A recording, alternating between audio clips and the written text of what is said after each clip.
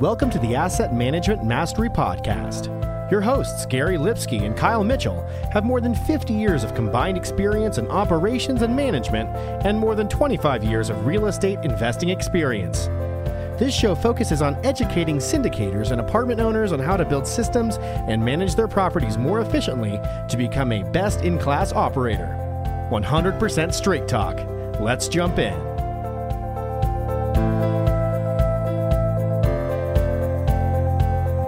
Hey everyone, welcome to our Asset Management Fridays segment of the Passive Income Through Multifamily Real Estate podcast. I'm your co-host Kyle Mitchell, also joined by Gary Lipsky.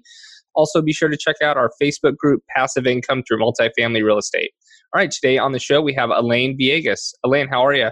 I'm doing good, Kyle. Gary, thank you for having me. Now, every syndicator and apartment buyer want to become a good asset manager. In a very limited time we have today, I'm excited to share how to be on top of the property management company running your apartment. This is the key for you to keep properties performing well. So again, I'm Elaine Villegas, a full-time real estate investor based in Dallas, Texas. I have over $60 million of properties under asset management, just under 900 doors spread across 7 apartments. Our deals are in Dallas-Fort Worth Metro and Houston, and I have also invested as limited partner in 8 properties, just over 1,200 doors total. That's great. So let's talk about reporting today, Elaine. What reports do you acquire from your third-party property management, and then how often do you receive them? We have daily, weekly, and monthly reports. Monthly reports are your regular financials, which includes 12-month profit and loss statements, cash flow statements, rent roll, accounts payable, and balance sheet, among others. Now, the daily report includes collections, total collected at end of the business day, bad debt and delinquency. It also includes occupancy, the units that are occupied, vacant units that are pre-leased, notice to vacate, move-ins and move-outs, and also evictions. And the last portion of the daily report includes the make-ready items, how many units that are already made ready, non-made ready units, and also the open work orders that we have. Now, for our weekly reports, we have 3. First one is the property performance report. Now, this has all the information from the daily reports. It also includes renewals 30, 60, and 90 days out. Also budget versus actuals for total income and net operating income. The weekly tracking of our bottom line is very important as this helps us in decision making. The second weekly report is property make-ready board. For every vacant unit, we have a breakdown on make-ready status per item, which includes trash out, repaint, flooring, resurfacing, light and plumbing fixtures, appliances, all the items that are part of the make ready. The last report, weekly report, is includes status of capex items, lender draws, marketing initiatives, community events in our property, staffing, and market survey. Now, the market survey is important because we want to keep tabs on our competition in terms of current rents and lease specials or concessions. For the daily reports that you spoke of, are they emailing you every day, or are you using Yardi or different software? How are you accessing that information? It's automatically emailed to us every day. So once you get used on looking at these reports, it just takes you 1 to 2 minutes to go over them. Great. What are the most critical elements of all the reporting that you're looking at? What is the most important to you? I look at 4 important items, 4 important data points.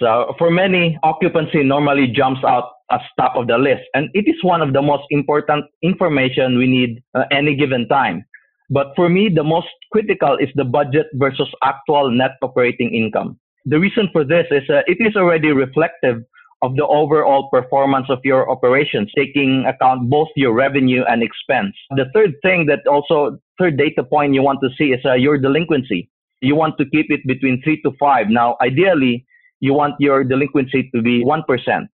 The last one is made-ready vacant units. Always make sure that you have available unit for same-day move-in, as this can help your leasing staff close the deal in terms of signing up a new tenant. Thanks. Are you tracking these reports over a period of time? From the day one you take it over to the day you sell it, or once you look at it on a daily or monthly, you kind of put it to the side?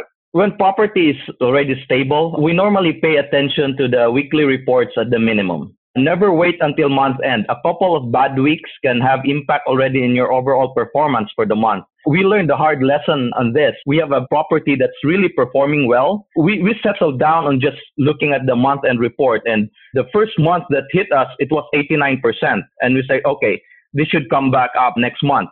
And then the following month, it became 85%. And so from that point on, we said, hey, we need to look at this at least weekly at the minimum. Now, if property has some occupancy issue and it's not performing well, check the daily reports regularly. And this will help in real-time decision-making process.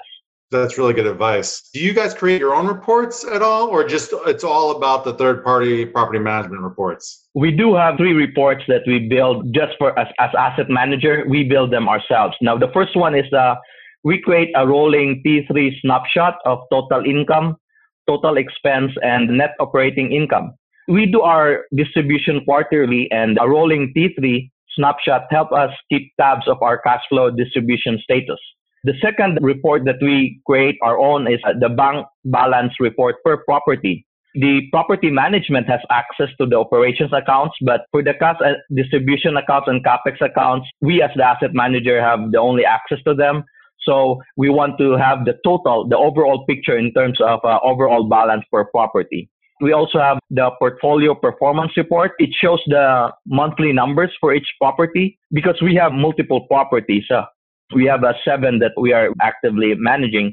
So the portfolio performance report will give us information on which property to put more focus on. And normally our time goes into the property that is not performing well or below, the performance is below than the other properties. All right, and let's segue to what reports you provide investors and how often do you provide these reports? We send out monthly email update to our investors. Since their investors are more concerned of their cash flow, right? So we include the T3, the rolling T3 snapshot on this email update. We also provide the general status of operations, capital plan updates, and also all the monthly financial reports. We provide them to investors. Not all of our investors will open them, but a few of them will have interest on looking at the P&L or the cash flow. We provide all of that to our investors for them to have access to all information that they may want to look at. Do you use any specific software tools to manage all these reports? Our property management software is Ressman. We use CRD in one of our properties. And all the monthly and daily reports are generated from both software. The weekly reports, they are prepared by our regional managers.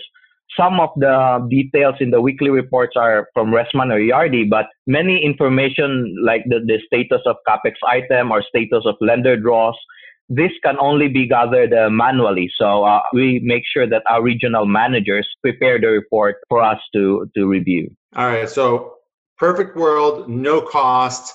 What would the perfect report look like? Was there any information that you don't get that you would want? Yeah. So imagine a daily report where your leasing staff know where to get quality tenants to move in, and with information on what is the optimum rent to offer. You need lots of data for that. Data on source of potential tenants, how much they make, how much they can afford in terms of rent, timing of move-ins, what is their sweet spots in terms of amenities that could push them to rent in our properties. Real-time information on competition. Now, if you have this all narrowed down to a daily report where we can specifically focus our marketing on the target demographic, and at the same time, we can adjust the pricing to maximize our revenue while keeping traffic conversion at a very high percentage, that will result to a very efficient operations. And if we can have that, I know that's a lot of information that we have to build, but hey, if we can get that and it's not an issue, we will gladly have that for all our properties. I love it. I love it. Let's work on that together. Kyle, yeah. You to finish it up. Choosing the right insurance coverage for multifamily properties isn't that complicated if you know who to talk to. At the Garzella Group, we're uniquely qualified to help you navigate the range of policy choices you have, and we're committed to saving you 30% in the process. We do intensive market research and have nationwide relationships, so we can find coverage other insurance brokers simply can't. We should talk. Go to quotenow.biz and we'll start the conversation.